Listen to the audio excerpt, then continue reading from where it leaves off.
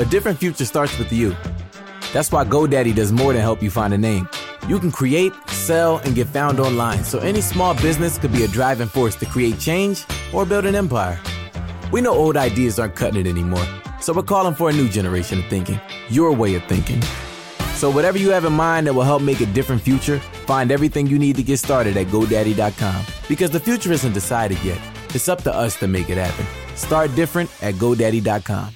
If you've recovered from COVID-19 or unknowingly been exposed to it, you may have antibodies that could help COVID-19 patients. Donate blood and receive testing for COVID-19 antibodies. Visit Vitalant.org today. This is an ode to the glass noodle. You may be glass only in name, but our love for you is crystal clear in every Bibigo Korean dumpling. Your tantalizing texture tickles the taste buds, and while you are see-through, the world can't help but see you. The glass noodle, one of many obsessively crafted ingredients in every plump and juicy Korean dumpling from Bibigo. Go handcrafted. Go Bibigo. Authentic Korean dumplings now in the freezer aisle. On episode 70 of Confessions of a Marketer, we're all about data and B2B marketing.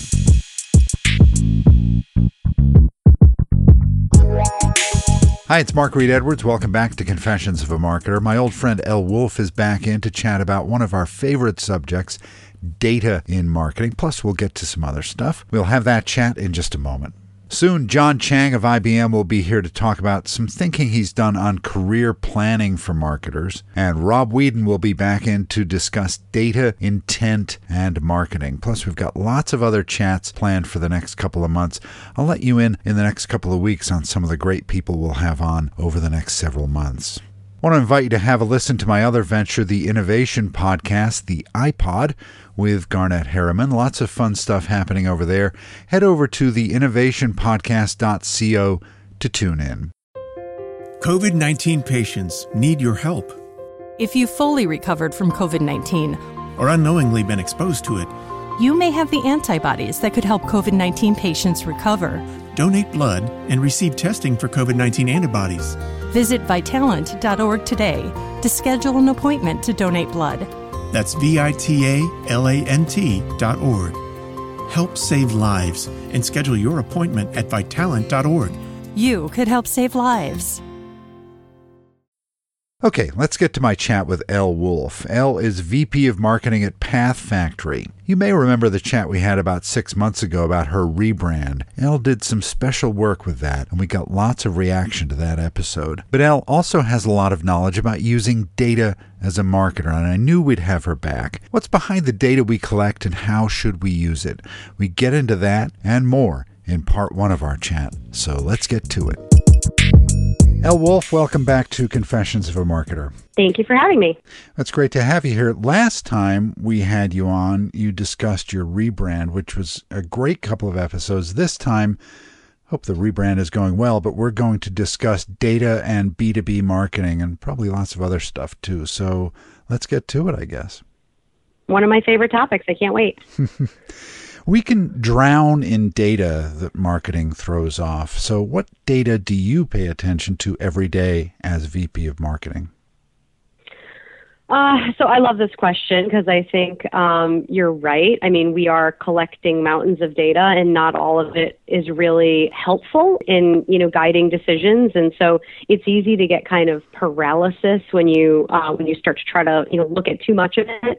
The things that I look at, all the time are really the KPIs that sort of indicate or help us to predict revenue outcomes. So this is the standard stuff, funnel dynamics and progression and demand volumes and things like that.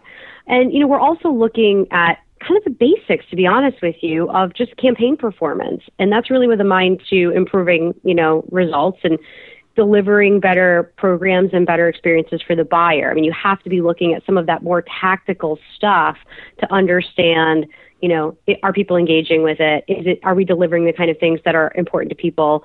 And, how can we course correct in real time to do better stuff? We have some interesting metrics that are pretty unique to us and to, the data that our platform around how people are consuming information, how much time they spend with individual content assets. We have a metric that we call binge rate, which is, how many, prospects come in and consume multiple assets at one time. And these are really helpful in understanding, again, are we creating the kind of content that our buyer needs? Are we connecting with them at the right time? I am a data-driven marketer. My background's in demand gen. I worked at Eloqua for a long time. I've worked in predictive analytics. And so I do have an appetite for data and for the sort of the CSI part of marketing, the investigation part to understand, Sure. why did something happen? Or why did velocity slow down here? Or why are we having a tough quarter on converting things to opportunities? I love to kind of use data as a way to answer questions. But on a daily basis, we keep it pretty basic. And then once a quarter, we sort of take all of this data and we look for trends and we look for, sort of things that will help us to improve on an ongoing basis. But I think, the focus on being data-driven in B2B marketing has become such that people think if they're not doing some wildly sophisticated thing with data, then they're like not doing it right. And I think a lot of the kind of standard ways that we look at campaign and program performance are still very important for helping us deliver good marketing. Yeah, and it kind of leads me into my next question. Often when, as marketers, we talk about data, the conversation focuses on what's good for the marketer or the company and not the customer or prospect. So how do you ensure the opposite? Because it feels like Path Factory is very focused on the users. It's true. I mean, our whole focus is on how do you deliver a better experience for the buyer? How do you enable the buyer to actually find and consume the things they're looking for as they try to make a decision? I think part of the challenge in B2B marketing is that we've been sort of painted into a corner for a long time, and it was, in large part due to the types of metrics that were available to us. Mm-hmm. Most of the data we've been collecting for a long time is pretty binary, right? Did they click on the thing? Did they fill out the form? Did they what do our page visits look like? Those kinds of things. And those, don't tell you much about the quality of those interactions. Did they or didn't they take that action doesn't tell you did they or did they not get value. And that's really the important thing, right? So if you want to understand what your buyer is interested in, make sure you're delivering the kinds of things they need, you need to understand how much time they're spending. Did they, take a standard sort of offer that you might deliver an ebook or something, and you look at 10 people who click through, and that click looks the same, right? Really, it's what happened after they clicked. Did they come? Did they spend 5 minutes looking at that? Did they then go on to look at a video and another asset? And what does that journey look like? So I think a lot of times when we aren't as focused on the buyer as we should be, it's not necessarily our fault. I mean, we have these somewhat misleading metrics.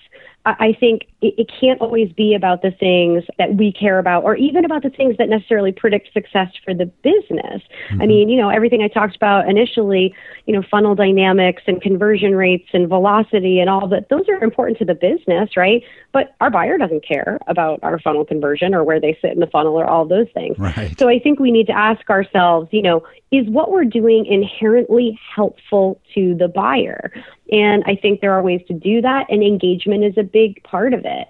Again, if you're delivering stuff and people aren't really spending meaningful time, they aren't engaging in meaningful ways, then it's probably not useful or helpful to that buyer. And that's the question you have to, I think, constantly be asking yourself. Yeah, and does it come down to good content? I think that has a lot to do with it, but I think a lot of vendors are creating good content. What they're struggling to do is connecting their buyer to it in the moments when they need it. And it's not surprising, right? I mean, there's an infinite number of buyer journeys out there. Even if you look at, it on a committee-based, purchase where there might be in a large organization, 10, 15, 20 people sometimes involved in a single purchase of an expensive piece of technology, let's say. Each one of those people has an individual journey. They care about different things. Now, there may be some things in common. Well, we all want to see what the ROI of this tool is. We all want to see, great customer references. But some of them may be looking for really technical information. Some of them may be looking for slightly more sort of qualitative stuff. And so it's really hard as a marketer to try to orchestrate that. You may have all the right content somewhere, but how do you make sure that that buyer who needs it in that moment is delivered, that asset? And that's the hard part. So good content is inherently, yes, it is really important, but it's more than just creating great content. It's like, how do you deliver it in a way that make sure, you're getting the coverage that you need. I think that's the biggest challenge. Yeah. I want to expand on something you mentioned in your answer to my first question, and that is, how do you keep your team focused on your long-term goals when there are so many short-term data points that keep popping up, shiny objects? How do you avoid shiny object syndrome? Yeah, it's tough too, because I think it's got to be tied together. People need to be able to see the connective tissue between the things they are doing in their jobs day to day and the long-term outcomes that you're trying to drive, right? It's easy for people to feel kind of divorced from that, to like, oh, I'm here, I'm building this campaign, I'm, tactically executing on this thing, and it feels really abstract and kind of divorced from the big sort of goals you're trying to drive. So, you don't just will something like strong funnel performance into existence. It's the product of everything we do in marketing, every campaign, every touch, every process optimization, every asset and great piece of content. All of that comes to bear on how you drive great outcomes. And so, it's important to make sure that, I think it in large part, it starts with real relentless focus on very specific goals, and then mapping all the things you're doing, the plans and programs and investments and the tactics, to those goals. If people can draw a straight line from, we're trying to achieve this outcome at the corporate level, and this is how we're going to do it in marketing, and these are the ways that we're going to accomplish it, it's easier to keep them focused on that long-term stuff. Right. But it's a challenge. It is. Like I said, look, and at parts of my career, I've been faulted with almost being too tactical. Like, oh, you're so good at executing on things. And I don't think that's an insult, because right. I think a great strategy gets you nowhere if you can't translate it into action. And I've seen, really great, brilliant people who are great big thinkers, but can't necessarily take the big idea, the big objective, the big goal, and break it down into little pieces so that people know how to actually execute on it. So, great tactical execution is what makes marketing happen. And so, if you're, if for my team, we're trying to drive a certain amount of qualified opportunities, as an example, and we're going to do a million things to accomplish that. And some of it's optimization, and some of it is channel level stuff or program level stuff, and some of it is process stuff and content stuff and all of these various things. You need to be able to kind of really understand how these things roll up and get you back to that big goal you're trying to achieve. But it can feel abstract. It really can. One of the things that I do is just a relentless over communication and pointing back to those. Remember, guys, this is the thing we're trying to do. And I think it's got to cascade. You can't just go from big strategic objective to marketing plan. Like, there's steps in between there that you've got to map it to make it relevant for the people who are going to work on that stuff every day. But it is hard, yeah. Yeah. Well, and that's why you get the big bucks, right, Al? That's the idea. So I'd like to chat a bit about B2B marketing. When we discussed your rebrand back several months ago, I thought you had a really fresh point of view on how to brand a B2B company. First of all, how has that progressed? And how do you view B2B marketing now? Is it still a thing? Oh, that's a good question. It is still a thing, because I do think, B2B buying is very different than, say, B2C buying, which often is more transactional and, faster. And it's just a different animal. But I do think there's a huge convergence happening, and it's largely because our B2B buyer lives a B2C life. You're in the minority if you're not engaging on sometimes a daily basis with on-demand services, right? Buying stuff on Amazon, watching shows on Netflix, we've come to expect this level of just frictionless, whether it's purchasing or consumption in our B2C lives. And I think we bring some of those expectations to the B2B side. And so I think B2B is having a moment right now where it's trying to adapt to that new reality. And I think you're seeing more B2B marketing is trying to co-opt some of what you see on the B2C side. And I think that's all good stuff, because I think that ultimately does mean a better experience for the buyer, something that has less friction, that is easier, that is less complicated. Hopefully that's a bit more fun and interesting. But I do think, B2B is its own animal. I mean, you typically are talking about considered purchases that are long. You're talking about potentially, buying committees. When I want to make a decision in my household about something expensive, like the buying committee is usually myself and my husband, right? Or sometimes just me. And so that's an easier thing to navigate. When you're talking about buying $100,000, software system or, infrastructure, whatever in your B2B life, chances are, there is involvement from several people in your own department and probably across various departments. And so, it's inherently a more complex, thing to navigate. And as I said before, I think that's part of the challenge for B2B is how do you orchestrate all that for all those different people and across all the touches and channels and all these things, right? It's hard, but I do think that the way that the on-demand economy has shaped our lives, it can't help but have an impact on B2B because the buyer just wants something different. They demand, and we're seeing this with the emergence of things like ABM, personalization. These are all attempts at driving this kind of relevance and speed and convenience.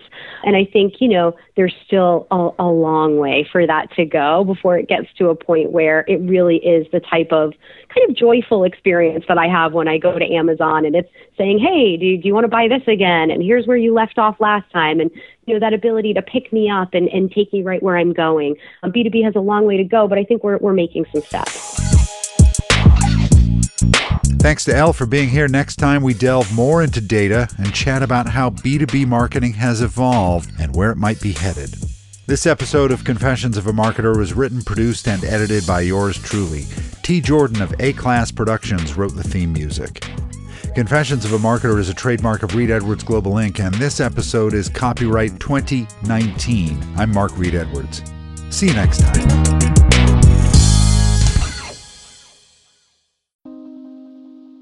You stay home for the greater good. Secondhand smoke doesn't. It drifts through cracks in walls, air vents, and sink drains, spreading toxic chemicals that can damage lungs. Secondhand vape also puts your lungs at risk, even with the fruity smells. Protect yourself and the people around you from these secondhand dangers. Learn how at tobaccofreeca.com.